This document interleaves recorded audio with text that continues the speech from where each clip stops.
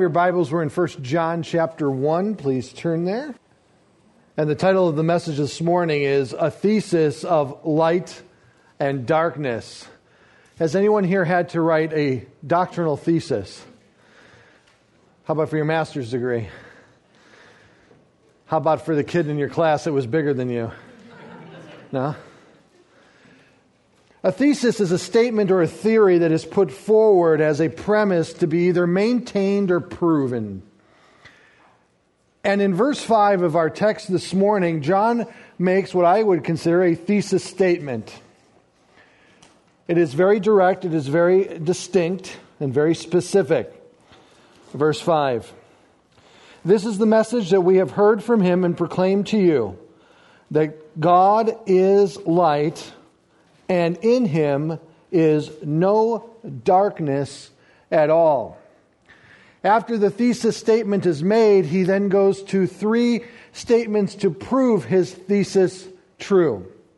And in those three statements that he follows his thesis with, we find questions of examination to allow the Scriptures to search our heart to see if we are truly in Christ or not.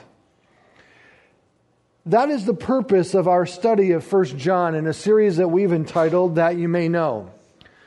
We want to know for sure that we are truly saved, truly in the body of Christ, truly destined for heaven. The moment I close my eyes here, I will open them in the Lord's presence for all eternity in heaven.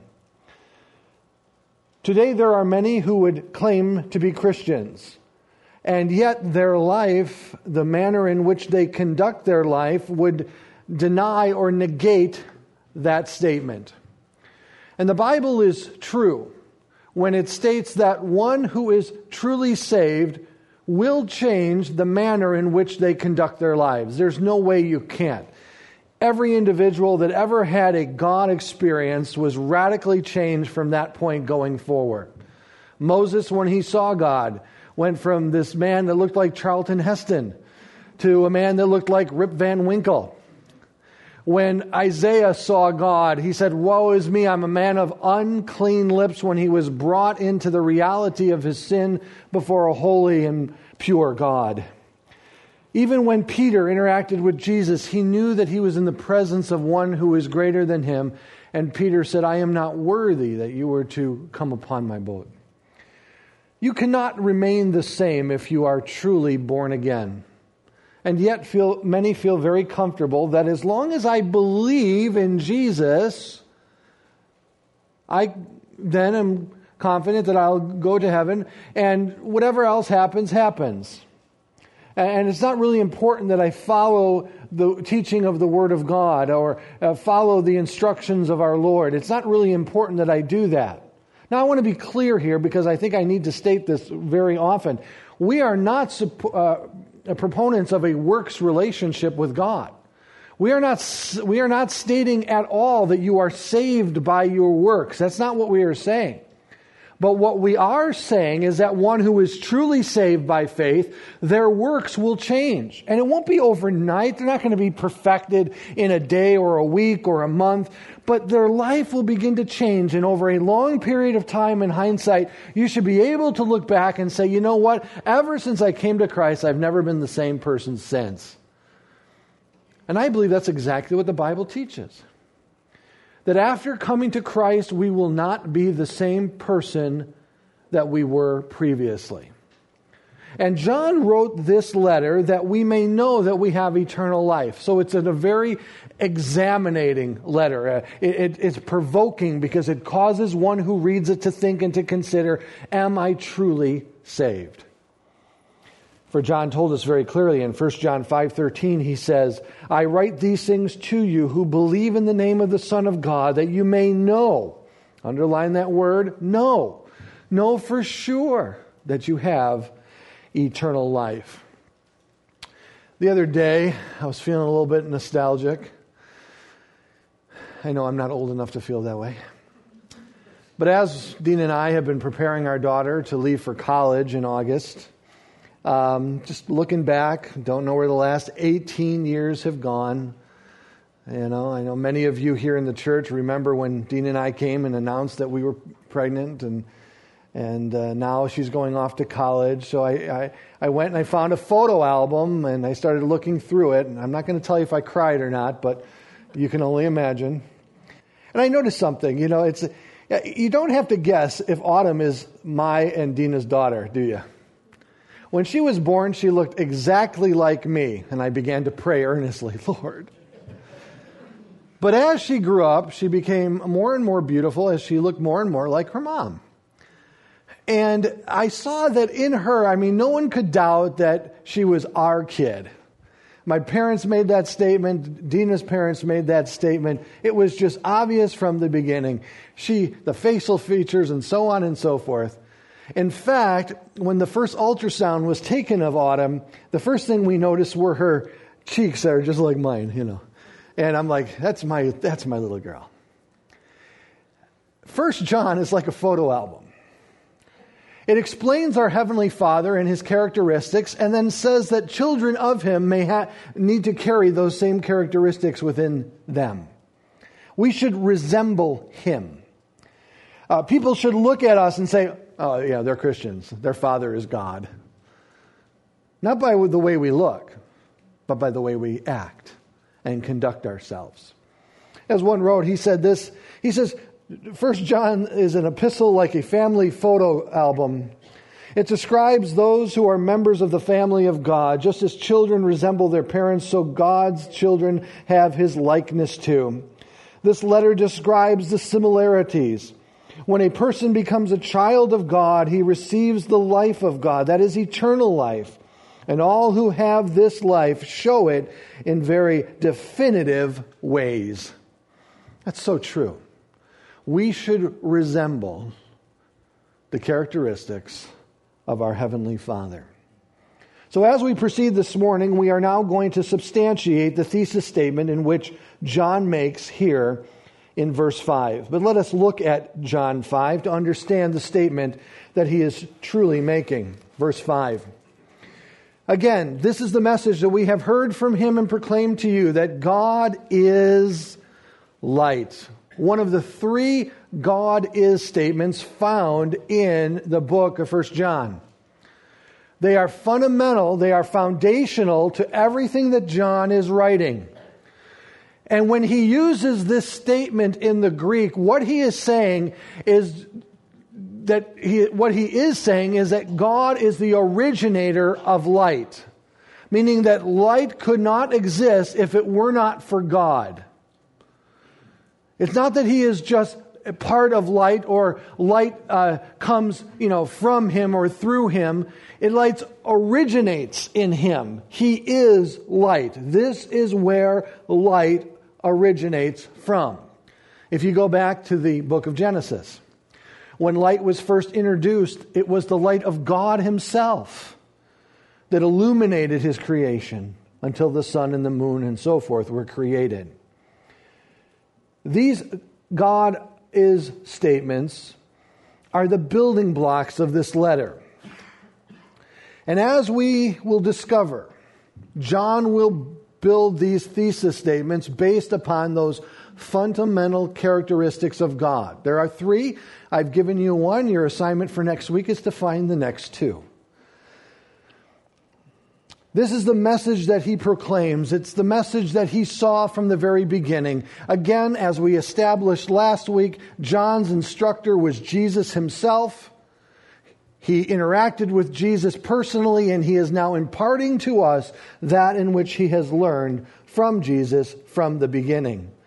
For in his first gospel, John 1:4-5, he says, "In him was life, and the life was the light of man. The light shines in the darkness, and the darkness has not overcome it." What is this light? What is meant by light? It refers to God's perfect righteousness, His perfect holiness that can only be found in Him and Him alone.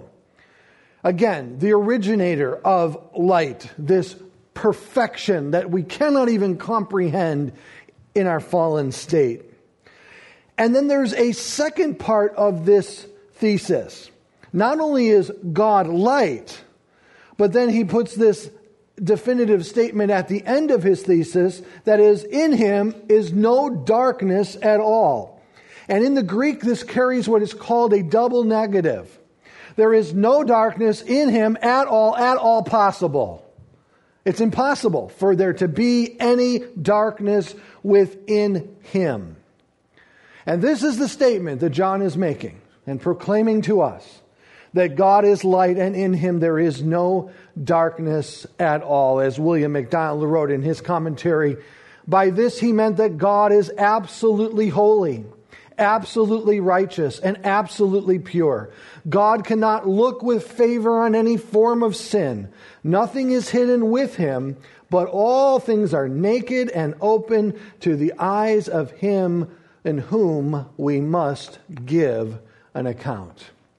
In the state of perfection, he cannot bear upon favorably any type of sin. And therefore, we ascertain from that all things are open and naked before him, so it is impossible for us as individuals to hide anything before God.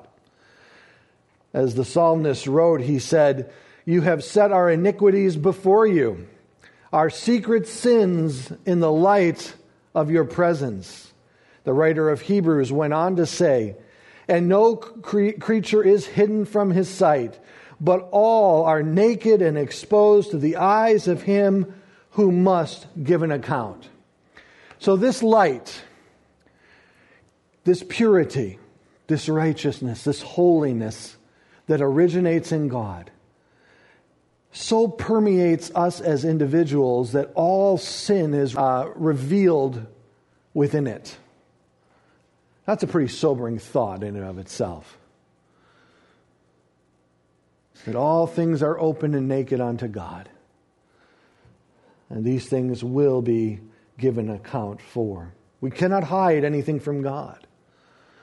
And John is saying this is all open before God. And therefore he then brings us into his support statements that are very, very provocative for you and I as they search our hearts from the interior on out.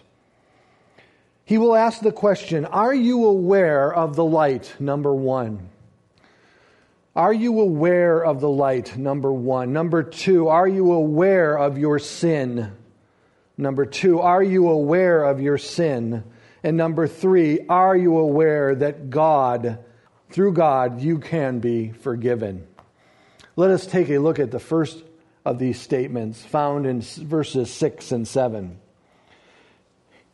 If we say that we have fellowship with him while we walk in darkness, and that is in the continuous tense, and we continue walking in darkness, what does he say? We what? Lie. To who? That's an interesting question. We can't lie to God because God sees everything as it is. So we aren't lying to God. We may be able to lie to others, but often it is others who see us as we truly are. Who do we lie to the most? Ourselves. The greatest lies that we have ever told undoubtedly have been lies that we have told ourselves. That we have allowed to justify our behavior. That we have allowed to appease our conscience.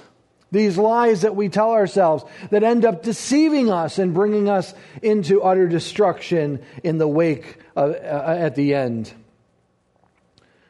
But we lie, he says, and do not practice the truth. But if we walk in the light, as he is in the light, we have fellowship with one another, and the blood of Jesus, his Son, cleanses us from all sin.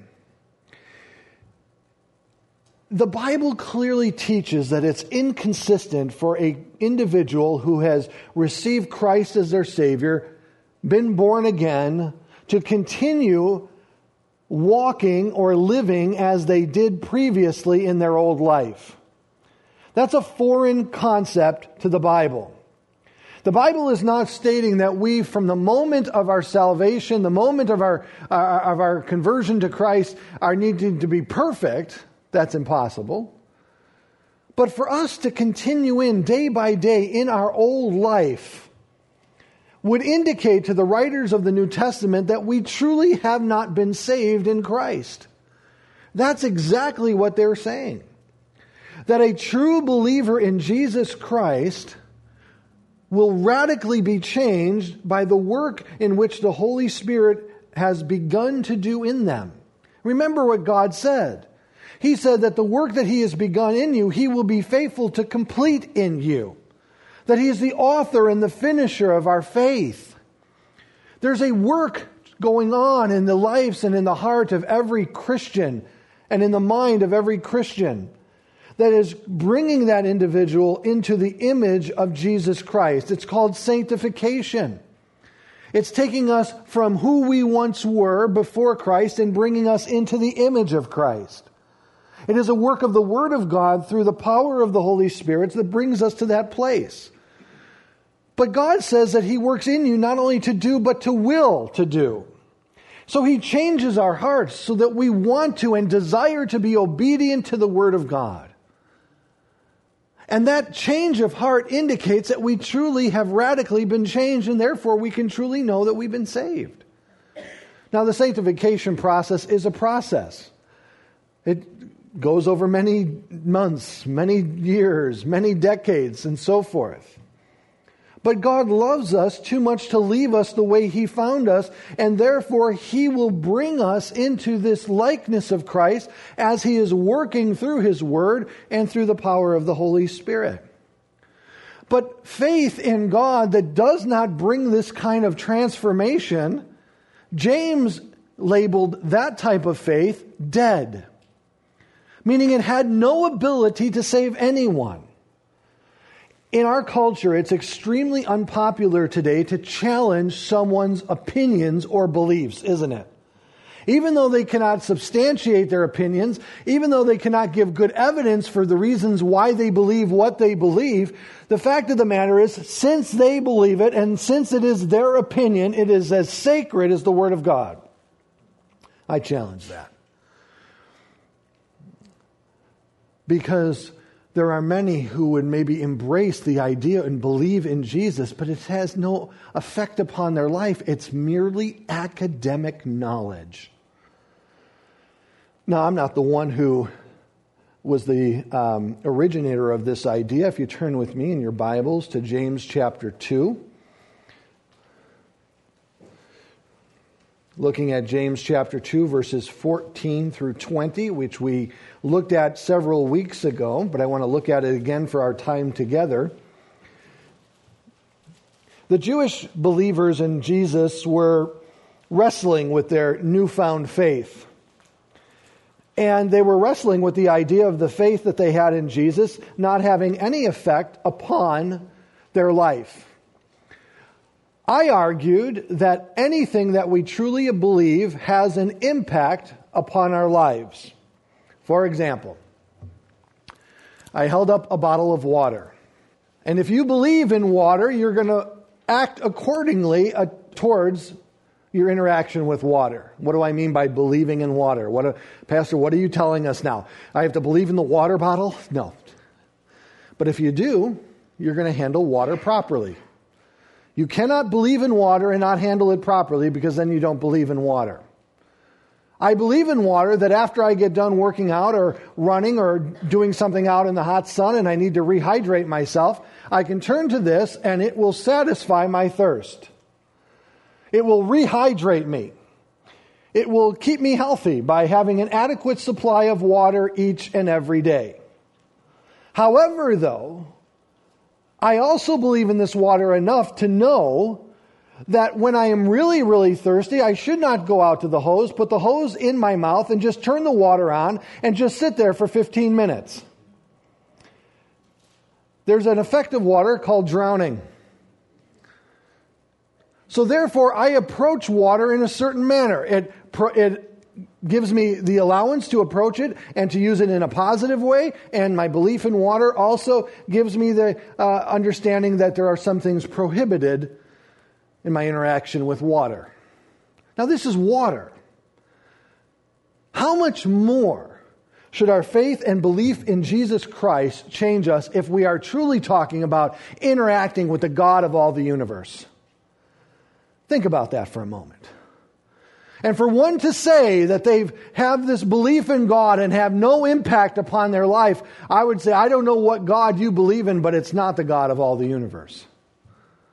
Because when someone interacts with Him, their lives are radically changed. Look at what James wrote. Let's read this quickly together. He says, "What good is it, my brothers, if someone says that he has faith but does not have works? Can faith save him?" And we talked about what he means here. It means, can this type of faith save him? "If a brother or sister is poorly clothed and lacking in daily food, and one of you says to them, 'Go in peace, be warmed and be filled,' without giving them the things needed for the body, what good is that?" Do you really want them to go in peace? Do you really want them to be warm? Or you're just saying, "Go away, I don't want to deal with you"? That's what he's saying here. "So also faith by itself, if it does not have works, is dead." If this faith that you have doesn't play out, then it's simply dead. But someone will say, "You have faith and I have works." And James writes, "Show me your faith apart from your works, and I will show you my faith by my works." You believe that God is one. There's that simple academic knowledge. You believe that God is one. It is true of His character. He says you do well. But then he goes on to say, even the demons believe and shudder at such an idea. That's what he's stating. Do you want to be shown, you foolish person, that faith apart from works is useless? And that's the premise in which we are operating from. A true believer in Jesus Christ will reflect their God. They will begin to resemble Him. As Paul wrote in Ephesians 4:1-3, "I therefore, a prisoner of the Lord, urge you to walk in a manner worthy of the calling to which you have been called, with all humility and gentleness, with patience bearing with one another in love, eager to maintain the unity of the Spirit in the bond of peace."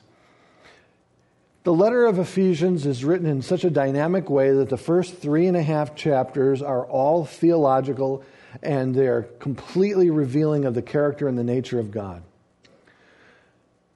The last 3 chapters of the letter are now written in a practical application of everything that he has just taught us. And he begins that practical application by stating, now walk worthy of it.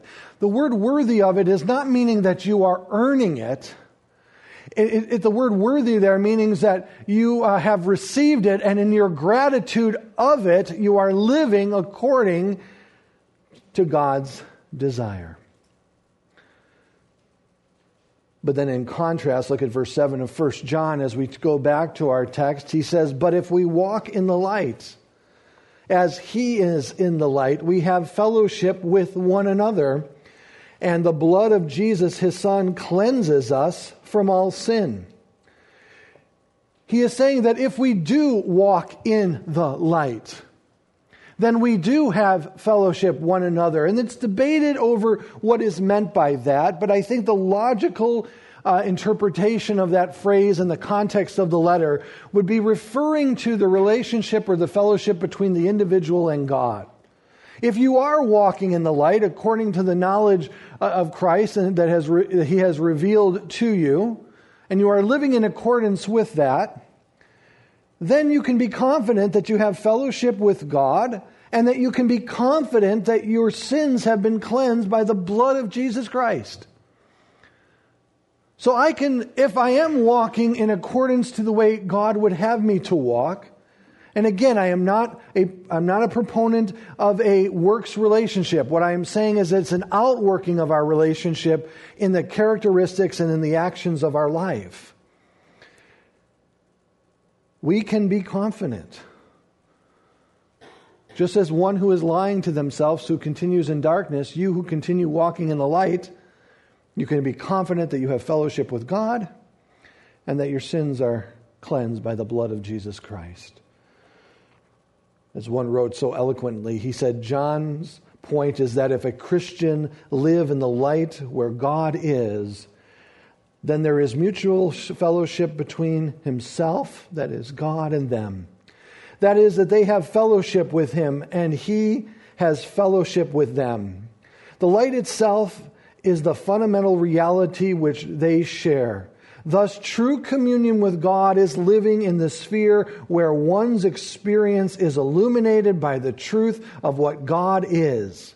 It is to live open to his revelation of himself in Jesus Christ.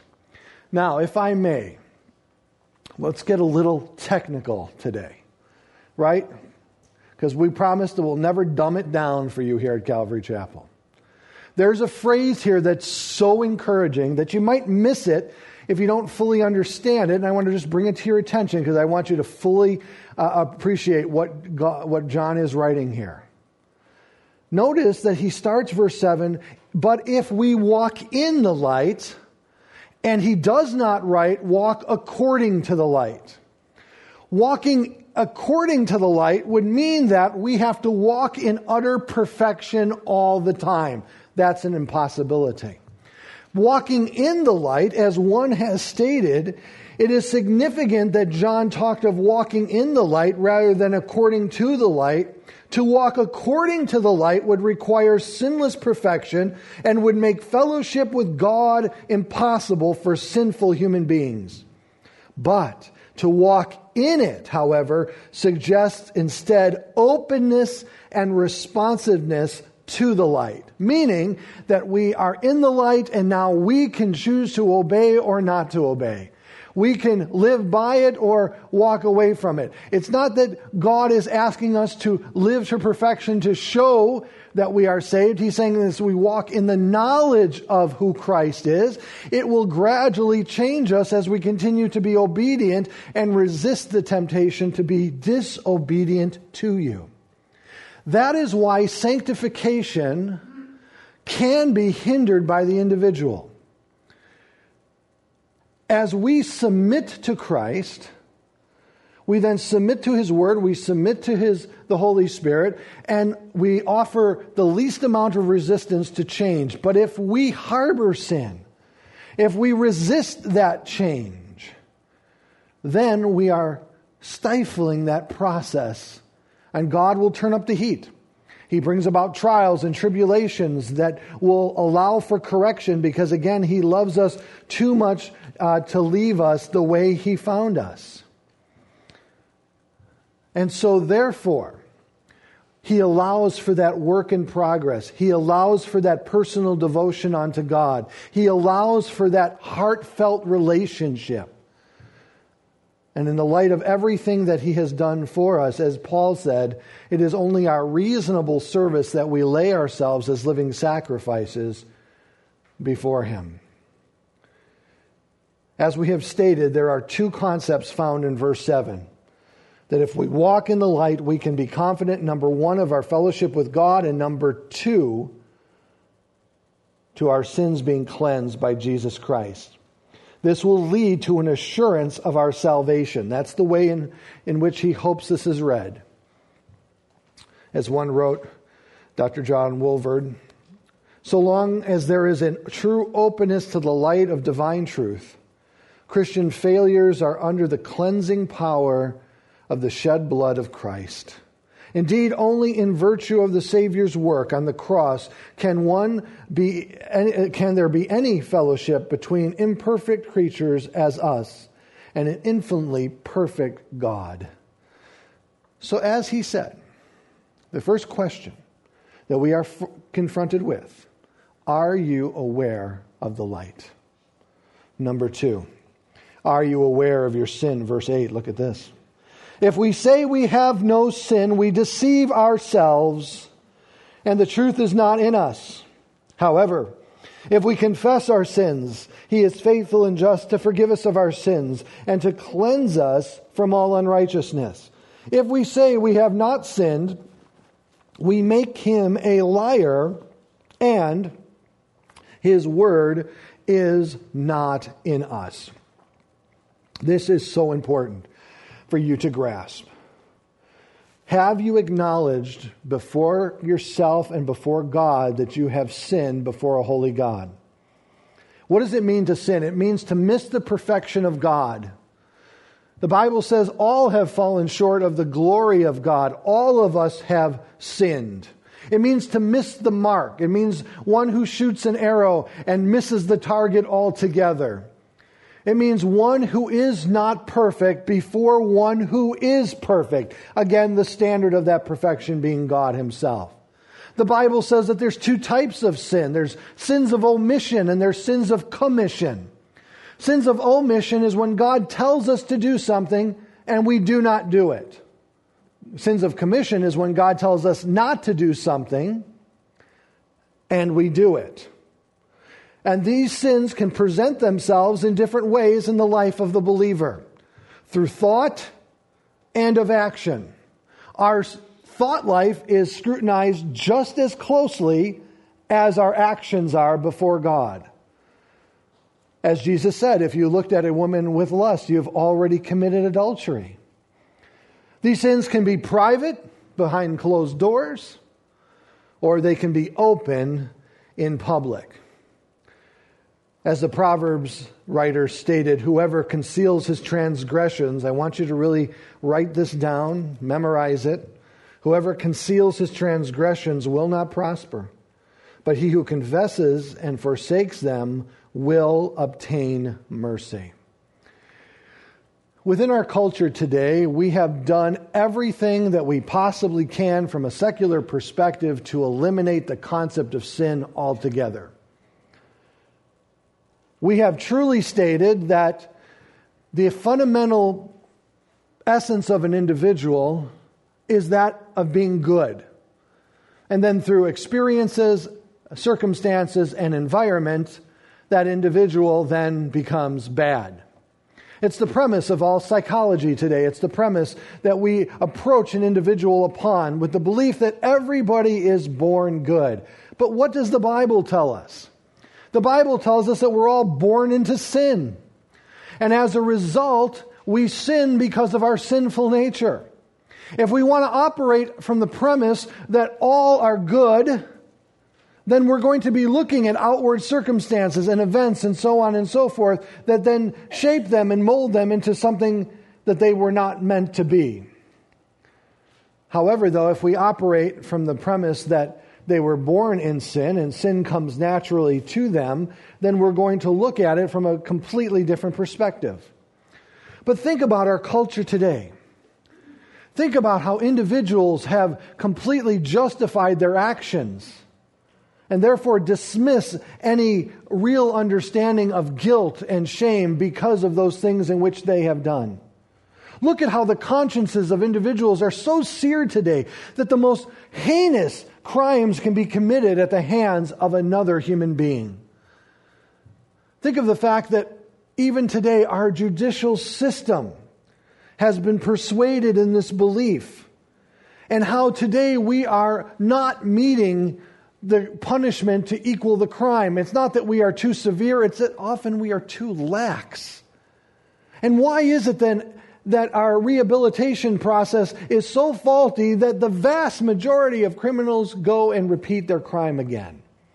It's because we're operating from the wrong premise. Today, if you say to someone or talk to them about their sin, their immediate justification is to compare themselves to people who are much worse than they are, to make them look all that much better in your sight and for that conversation. And I love the fact that they always pick Osama bin Laden, Adolf Hitler, or the serial killer of their choice. They never even come close to trying to mirror themselves against anyone who would challenge their standard of morality. We've told the world today that they can decide what their standard of morality is, therefore fulfilling what the Bible says, that all are doing right what's in their own eyes. Folks, we are in trouble. We are telling God as a nation, as a society, we have not sinned. Deceiving ourselves and calling God a liar in the process. Are you aware of your sin?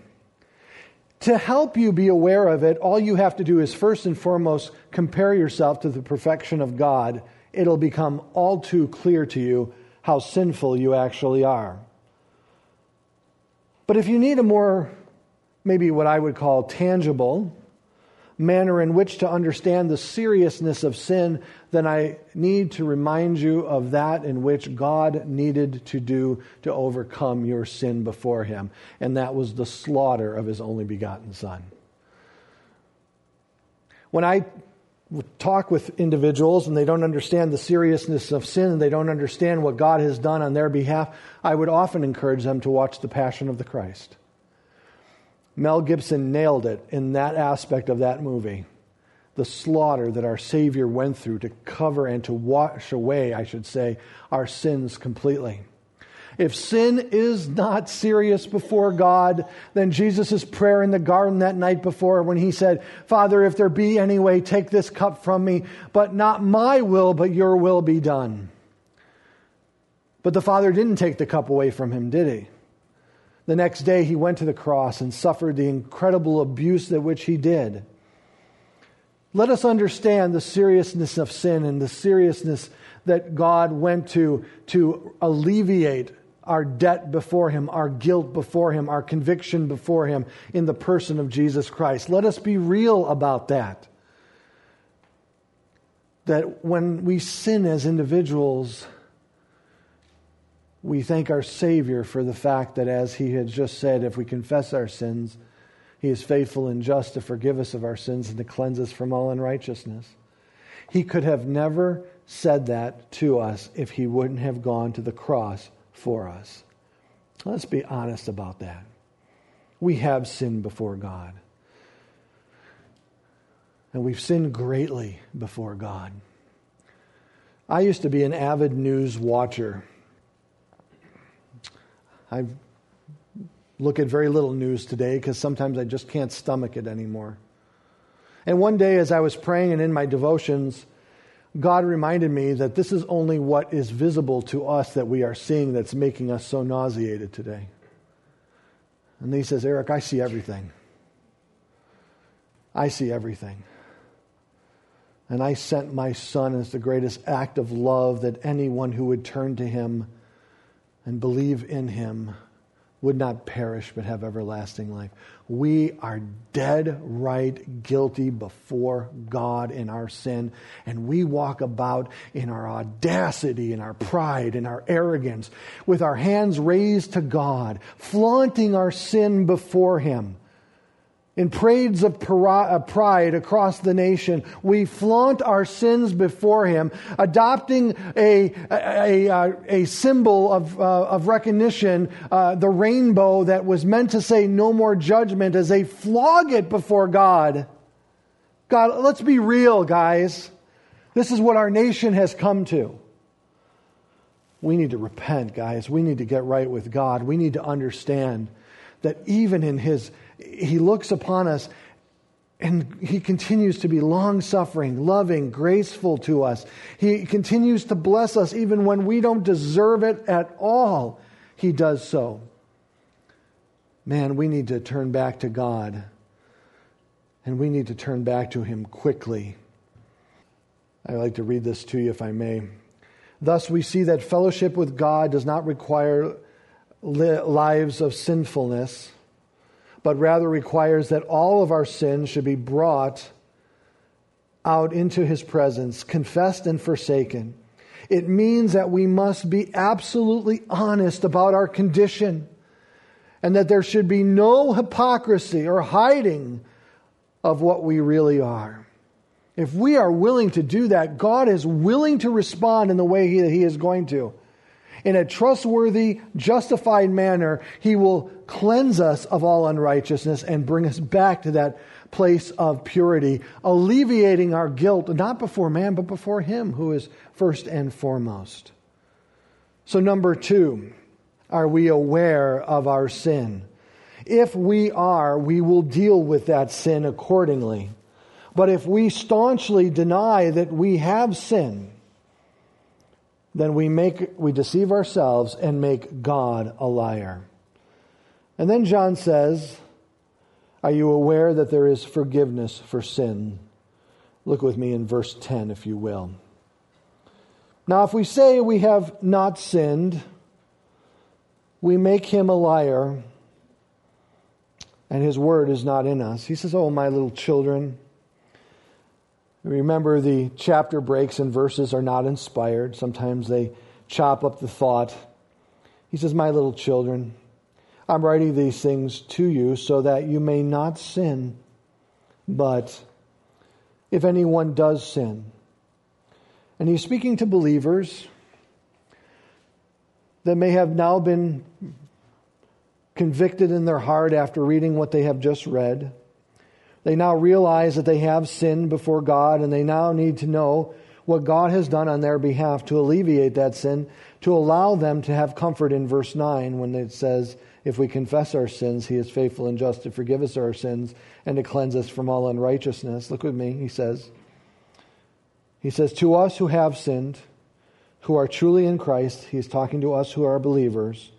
He says, we have an advocate with the Father, Christ Jesus, the righteous.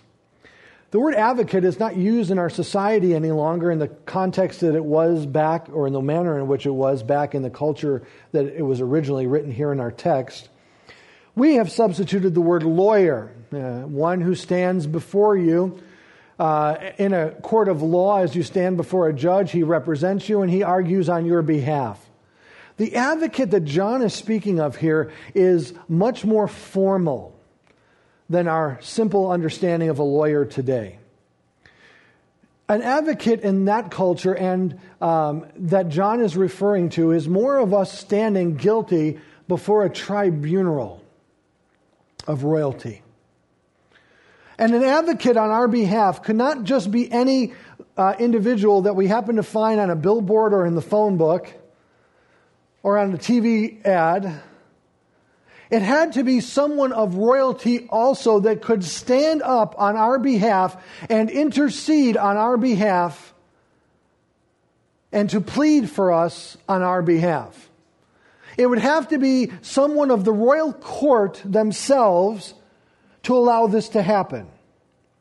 And John is saying to those of us who are in Christ that know that we have sinned and now need to understand that we have an advocate, we need to understand that that advocate is certainly part of the royal court, as he is the second person of the Trinity.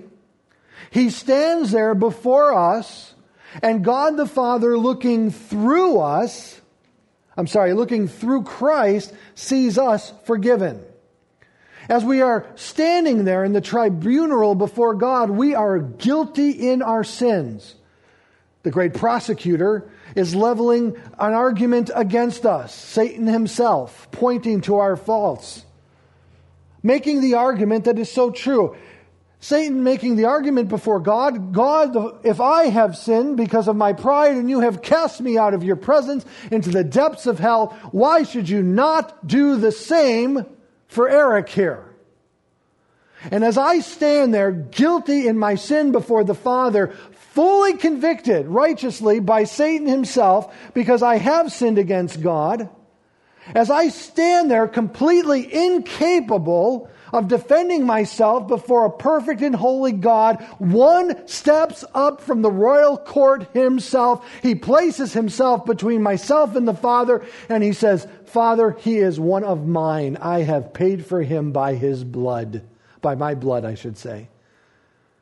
And the Father looks through Christ at me and sees me perfect in Jesus Christ. And he throws the gavel down and he says, not guilty, innocent of all charges before Satan himself.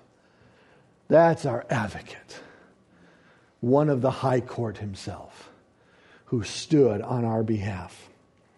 But not only is he our advocate, notice how John then concludes. Verse 2.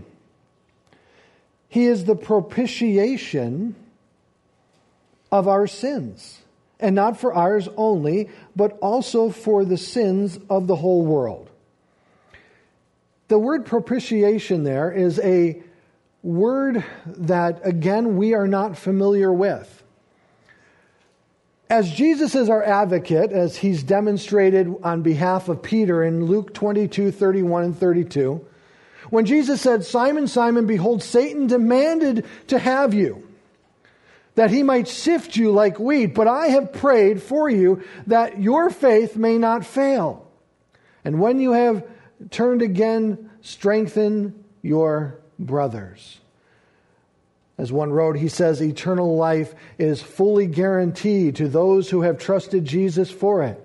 But the consequences of a believer's failure, his restoration, and future usefulness are all urgent matters which Jesus takes up with God when sins occur. That's the advocacy.